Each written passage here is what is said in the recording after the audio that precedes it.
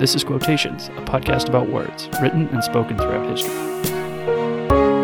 If you can fill the unforgiving minute with 60 seconds worth of distance run. We shall fight in the hills. We shall never surrender. No matter where you're from, your dreams are valid. The Pale Blue Dot, the only home we've ever known. Hello and welcome to Quotations. I'm Matthew Monroe. Here's today's quote, and it's a little bit long. Rowing is, in a number of ways, a sport of fundamental paradoxes. For one thing, an 8-oared racing shell, powered by unusually large and physically powerful men or women, is commanded, controlled, and directed by the smallest and least powerful person in the boat. The coxswain, nowadays often a female in an otherwise male crew, must have the force of character to look men or women twice his or her size in the face, bark orders at them, and be confident that the Leviathans will respond instantly and unquestioningly to those orders. It is perhaps the most incongruous relationship in sports. Another paradox lies in the physics of the sport. The object of the endeavor is, of course, to make the boat move through the water as quickly as possible. But the faster the boat goes, the harder it is to row well. The enormously complicated sequence of movements, each of which an oarsman must execute with exquisite precision, becomes exponentially more difficult to perform as the stroke rate increases. Rowing at a beat of 36 is vastly more challenging than rowing at a beat of 26. As the tempo accelerates, the penalty for a miscue, an oar touching the water a fraction of a second too early or too late, for instance, becomes ever more severe, the opportunity for disaster ever greater.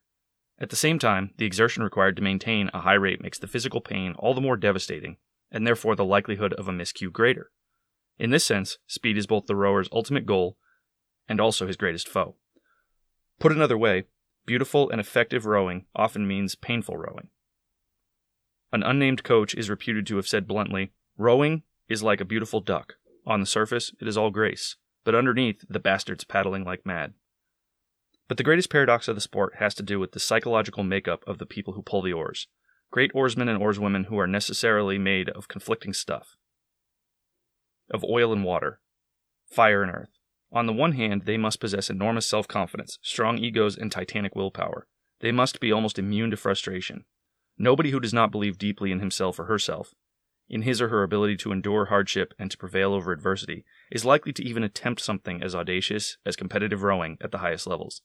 The sport offers so many opportunities for suffering and so few opportunities for glory that only the most tenaciously self-reliant and self-motivated are likely to succeed at it.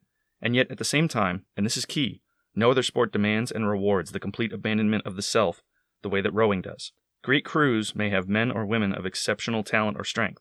They may have an outstanding coxswain or stroke oars or bowman, but there are no stars. The team effort, the perfectly synchronized flow of muscle, oars, boat, and water, the single, whole, unified, and beautiful symphony that a crew in motion becomes, is all that matters. Not the individual, not the self. And that is the author Daniel Brown. Daniel Brown was born in 1951, still alive today. He's the author of 4 books: Facing the Mountain, about Japanese heroes of World War II, The Indifferent Stars Above, which is about the Donner Party, Under a Flaming Sky, which is about the Hinckley Firestorm of 1854, and the origin of today's quote, naturally, The Boys in the Boat, which is about the 1936 men's crew team from the University of Washington that won gold at the 1936 Olympics. Now, rowing is a fascinating sport. And my interest, like a lot of people, I think, in the United States, where rowing isn't as big a thing, but for a very few small enclaves of schools along a river. And if you went to Harvard or Boston University or one of those schools, then maybe you're more familiar with it and it's more exciting. But for the most part, it's not a particularly well-known or well-followed sport in the United States. For example, ask yourself right now, do you know who the number one team is in the country? Probably not. I don't. And that's okay. But it's an interesting sport if you start to get into it, as many sports are. Almost every competitive event has a certain level of interest. If you like competition, there are nuances and athleticisms that are very much worth appreciating. And my interest, like a lot of people's, I think, began with CrossFit, with the workout program called CrossFit. And they really enjoy the rowing machine. And the rowing machine is is a brutal, brutal device. And you can set the resistance. You can really develop some skills and some strength and stamina on that thing. And the 2-kilometer indoor race is the rowing gold standard. And if you've never rowed 2,000 meters on a rowing machine, it is a painful exercise.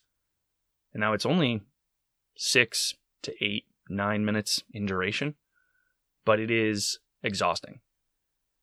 It involves a lot of technique. It involves a lot of finesse. And probably the worst part of the indoor rowing machine is that your performance is right there in front of you. There's a little screen, and it has your pace. It has your time. You can set up a little ghost boat. That's your pace boat. That there's a little boat icon at the bottom, and that pace boat goes at that pace no matter what pace you go at, and you race that boat. And it is exhausting. And if you've never felt the slow accumulation of lactic acid in your muscles as your heart thumps out of your chest and your breathing rate, you struggle to control your breathing rate, give an indoor rower a try for a little 2K row. Well, I wouldn't start with that. Maybe go for a 500-meter row. And you'll see that it's exhausting. And it really gives you an appreciation and of at the very least, the muscular endurance and cardiovascular stamina that a person has to have in order to compete in rowing at all. And understand this, that no matter how hard an indoor rower is, it's not 100% analogous to outdoor rowing, right? Because you're not actually on the water. So you don't have wind and waves, the consequences of being slightly out of time, and you also are alone, right? There is not a 2-person or a 4-person or an 8-person indoor rower that I'm aware of. There probably is somewhere. I'm sure somebody's made one. But the consequences for not being in perfect synchronicity with your teammates don't exist on an indoor rower. There's a term in rowing called catching a crab. And if you've ever watched oarsmen in a boat, you've seen them do what's called feathering the oar. So the oar is this big flat surface area that, when dipped into the water and pulled, creates the momentum to move the boat forward. And when you bring that oar out of the water, just as it acted to pull on the water, if there's wind, and there is because you are moving, that wind will catch that oar and it will then retard your progress. And so you have the technique is after the oar exits the water is to turn your hands so that the oar is parallel to the water's surface. The idea being there that the wind can't catch it and slow the boat down, and then to reorient it vertically just as you enter the water for the next stroke. So it's a series of the oar perpendicular to the water during the stroke, and then parallel to the water as you return to the catch position to start the next stroke. And this takes practice and this takes timing. And this is also not something you have to do on an indoor rower. On an indoor rower, you just grab a hold of that handle and pull like mad and start making forward progress on your distance. Another difference between indoor and outdoor rowing is that when you're outdoors, your opponent is visible. So you can actually see that person. And I talked about the little ghost boat on the screen for the indoor rower. Not quite the same, but you can see that. If you want to watch some wonderful video footage and really get wrapped into the sport and the competition, there's probably no better competition to watch than the Oxford-Cambridge annual race on the Thames, which is a race that dates back to 1829 and is fascinating to watch. And it hasn't always been annually, so it's not as if we're coming up on the 200th anniversary of this thing. But I believe around the time that this episode comes out, the race is or will have taken place. And if not, go back and look at some of the old ones, because there are some wonderful, wonderful races between these two schools. Storied history, beautiful river, and just the ultimate manifestation of human athleticism in both coordination and timing. I mean, you talk about team sports and the coordination that's required for a basketball team to execute a perfect final seconds jump shot to win a game, or a football team that is able to, in concert, get 11 people to do exactly what needs to be done to complete a wonderful pass for a touchdown. And that's impressive. None of them hold a candle to the level of teamwork and coordination that is required on a boat. Millimeters, microseconds, make all the difference in the sport. And you can see it as they move. Your oar needs to be in a certain spot at a certain point in time, and it needs to be coordinated with 7 other people in that boat in order to make the boat go. And if it's not, if you're off in time, if you're off in space, it doesn't work. The boat doesn't go. The frustration and angst and all the things that go along, the human factors that come into the sport of rowing, are manifest if you're not in the right place at the right time. And I talked about catching a crab. You catch a crab, you can tip the whole boat. You catch that, if you feather that oar and it makes contact with the water, it's called catching a crab. It will jerk that oar right out of your hands, and it can cause the whole boat to tip over. Not to mention the handle will smack you right in the chest, which is not fun. But that's what's required. And so it's this ultimate coordination of muscle, nerve, sinew, all the things that the author talks about in the quote, and it's fascinating to watch. It is a enthralling exhibition of strength and stamina and teamwork. And it's a 3-legged stool. You have to have all 3. You have to be strong. And if you ever see rowers, they're these big, tall, usually 6'3" plus, 250-pound type rowers. They're wickedly strong, and they have massive stamina. I mean, these races go for minutes on end, and it's minutes straight of rowing. And if you've never tried, in the quote, the author mentions that rowing at a tempo of 36 is much harder than rowing at a tempo of 26. So 36 versus 26. If you've never been on an indoor rower, I encourage you to get on an indoor rower and change the screen so that you can see your stroke rate. And it will tell you what your stroke rate is. And I encourage you to try, just go to a 26. Just do 26. You'll see it's 26. And what he's talking about is strokes per minute. So you're talking about a stroke every just more than 2 seconds. Then step that rate up and get to a rate of 36. And that's a stroke. That's a stroke rate of a stroke less than every 2 seconds. And you'll feel the difference immediately. The lungs burning, the legs burning, the heart pounding out of your chest, and try to maintain that 36 for any length of time. And then go watch the rowers that do these races. Go watch Oxford and Cambridge and watch the stroke rate on the bottom of the screen as they count them out. And you'll see that they maintain stroke rates of 36 or more for minutes on end, especially at the end of the race when it's time to sprint towards the finish. You'll see them get their stroke rates up closer to 40. And that pace with 8 people, that's why you see as soon as the bow of that boat crosses the finish line, people collapse onto their oars, because it is absolutely one of the most exhausting physical activities that you can participate in. And the book is great because it's one of those books that is just excellently written. It is truly a can't put it down kind of book. Again, it's called The Boys in the Boat, and it is just phenomenal. And I was reminded of just how good the writing is in researching for this episode. And it said to me that I need to go grab those other 3 books as soon as possible. And it's exactly what I plan to do. I mean, they're already on my short list of books to read, because Daniel Brown is a gifted author, and the book is phenomenal. And it's one of those books that once you pick it up and start going, it's very hard to want to put it down. And adding to the book, of course, is the backstory of how they arrived there. And it's the story of all the oarsmen and the coxswain of the boat from the University of Washington, and the struggle that they had to get to the 1936 Olympics in Berlin, which the 1936 Olympics, for those not familiar, came as Hitler attempted to highlight Aryan superiority. And he was coming into power in Germany. World War II had not yet started, but it would within the next half a decade.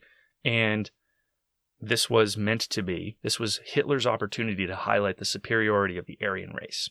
He had intended to take any and all medals he could possibly get, including, and we'll get to this in a moment, cheating in order to do so, or at least allegedly cheating. Now, you may not be familiar with the men's crew of 8 that won the gold medal in rowing, but you've probably heard of another story from the 1936 Olympics, and it's about a man named Jesse Owens. And Owens is a Black American athlete who won 4 gold medals in track and field at the 1936 Olympics. And he did it right in front of Hitler and Goebbels and Göring and all the other Nazi leaders who were at those Olympics. So here you have Adolf Hitler attempting to highlight for the world Aryan superiority and watching his athletes get outrun by somebody he considered to be less than human. There's a certain poetic justice to that, and it was wonderful to read that story while researching for this one and see just how, you can imagine just how infuriating that would be.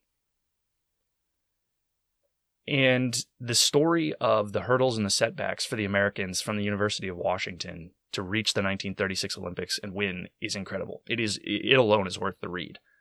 But the author does a fantastic job, as any author who is writing about a specific event does, in building the tension and excitement. And the deck seems to be stacked against the team, and yet they do. They do win. Now, this is also a 2,000-meter race. This was the race at the time at the Olympics. And German leadership, remember I talked about potentially cheating to win, the German leadership attempted to stack the deck for their team.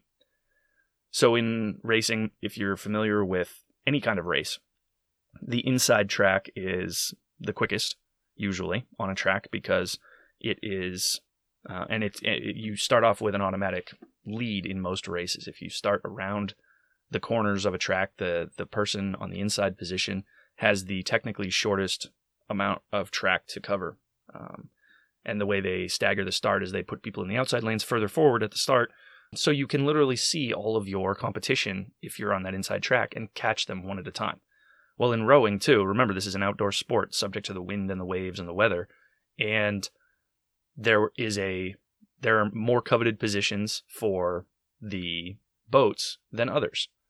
Now, there was a set of qualifying rounds leading into the final, and the American boat was the fastest in the qualifying round by a good bit. They therefore should have had the most advantageous position for the finals, which would have been lane 1. And lane 1, however, again, the Germans and Italians, who did not finish as well as the Americans in the qualifying round, were actually placed in lane 1 and lane 2, while the Americans, who had the best time in the qualifying round, were placed on the very outside lane 5. And the result, of course, is that they had to overcome that much more adversity. So again, I say, and nobody that I read went so far as to say that the Germans cheated, but how else do the German and Italian Axis powers end up in the two most preferential lanes, advantageous lanes, while the Americans placed in the most challenging lane, the windiest lane, the waviest lane, the most difficult lane to row? And you can go on YouTube and you can watch a video of this race, and it's quite fascinating to watch. It's in black and white, and this was the first Olympics, rather, that were televised. And so we have a video of the start of the race, and you can see how low in the water these boats sit. You can see why, if somebody were to catch a crab, to drag an oar, to be in the wrong place at the wrong time, how easily these boats would swamp. There's not a lot to them. They're called a shell for a reason. They're a very, very thin material. You want them to be very lightweight, and you want them to cut through the water very quickly. So they're very narrow, and they're not the most seaworthy craft. But go look it up. If you go online and look up, the video is called Berlin 1936 Rowing 8. Berlin 1936 Rowing 8. And it's a video where you can see the start, and then it'll also transition to the finish. Never mind the music, it's a little bit strange, but you can see from the start that it's not a glassy surface, right? It's not this pristine, indoor, calm environment. It's windy, the weather is gross, and there's waves all over. And you can see that in the times of the finishers. But there were, I think I said earlier that there were 5 boats. There were actually 6. So 6 teams in the race. The US, Italy, Germany, Great Britain, Hungary, and Switzerland. So the US was on the very outside in the wind and the waves, while the Germans and the Italians enjoyed the inside positions. And it was so windy and so loud at the start that they didn't hear the starter's call. And so the U.S. team started about a half a boat length behind everybody else, because it wasn't until the coxswain, who's the only person, by the way, facing forward. Everybody else is facing towards the stern of the boat. So all 8 of the rowers are facing where you came from, not where you're going. The only person facing forward is the coxswain. So the coxswain can see the other boats. They can see where they are in proximity to the other boats. They can also see the finish line. All the oarsmen can see. The one at the most stern of the boat can see the water behind them. And they can see other boats if they come into their field of view, meaning that their team is far enough ahead that those boats are in their field of view. But everybody else essentially can only see the rower in front of them, and they're close to one another. So you have 8 rowers, none of whom can see where they're going, none of whom can see where the competition is. All they can see is the oarsmen in front of them. And they row, and they row, and they row, and they row.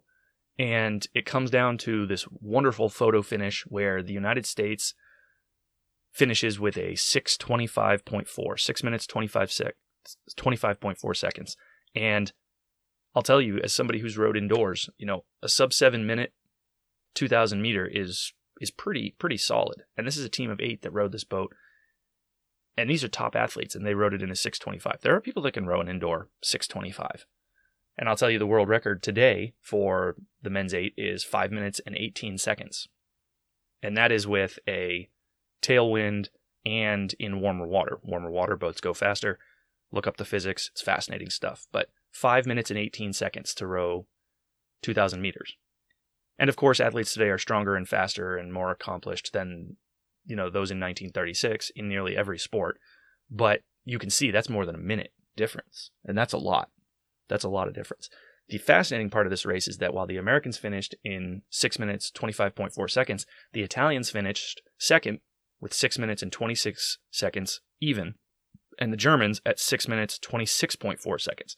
So that is 1 second of difference between the top 3 boats over the course of 2,000 meters. So let's go back to the quote briefly here. And again, it's a little bit of a long quote, but I think it's worth a listen. And I want you to listen for the 3 paradoxes that the author talks about in the quote. So here it is again, the quote from Daniel Brown on the paradoxes of rowing. Rowing is, in a number of ways, a sport of fundamental paradoxes. For one thing, an 8-oared racing shell, powered by unusually large and physically powerful men or women, is commanded, controlled, and directed by the smallest and least powerful person in the boat.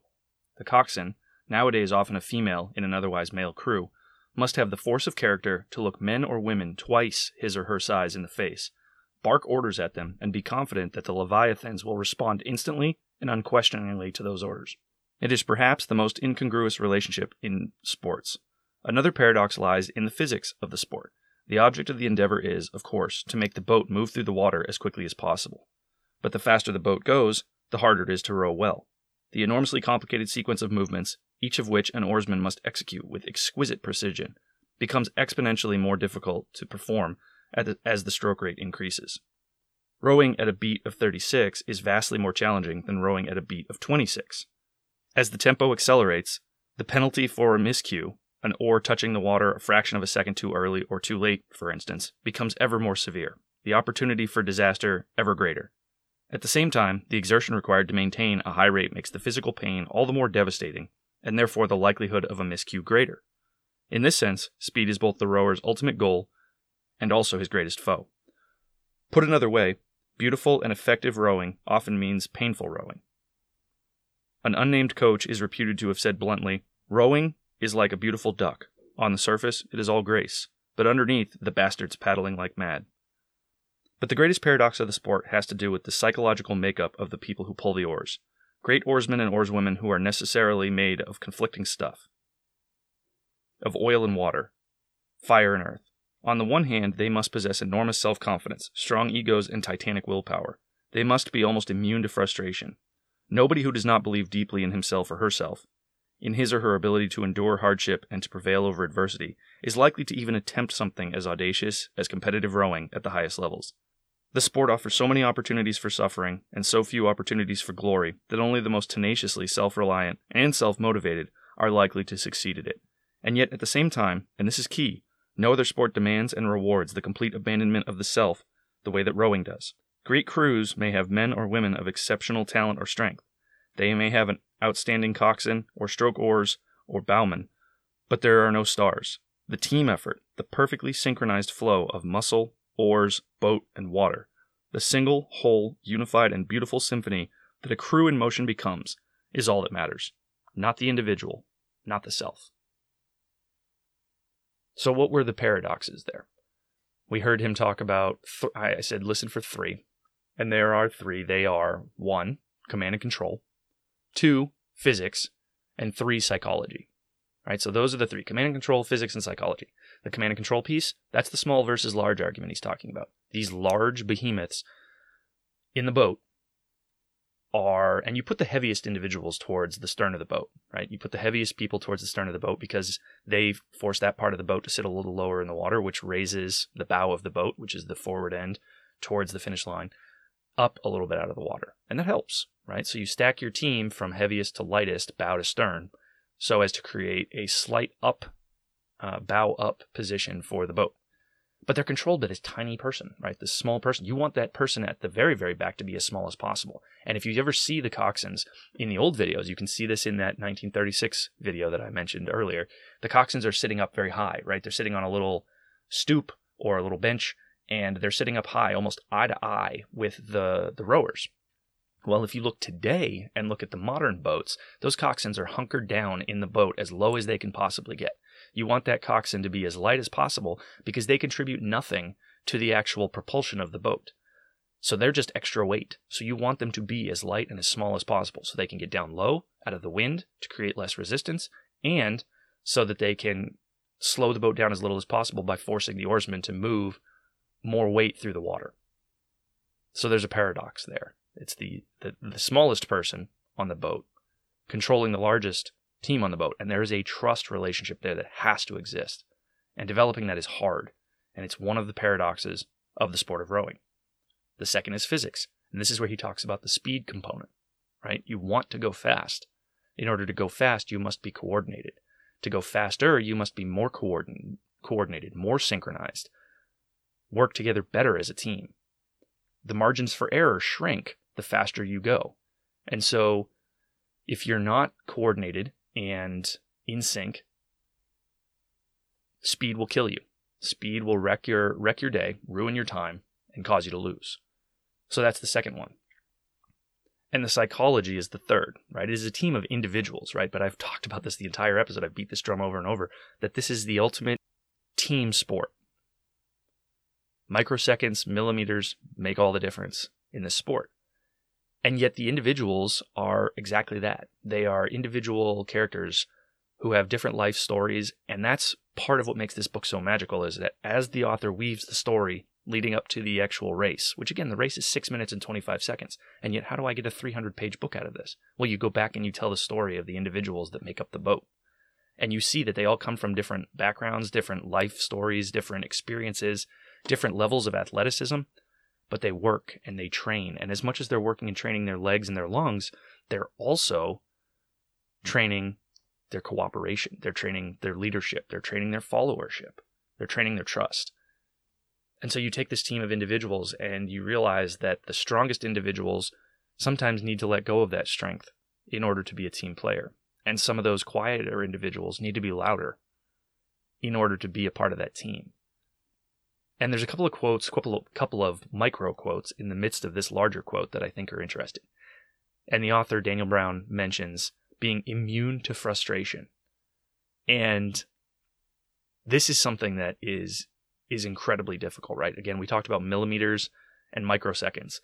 And you can imagine that as the team is going along, that person who doesn't feather their oar quite right and catches the top of a wave with that oar and throws the whole boat out of rhythm, it takes time to get that boat back into rhythm. You can imagine the frustration that must build.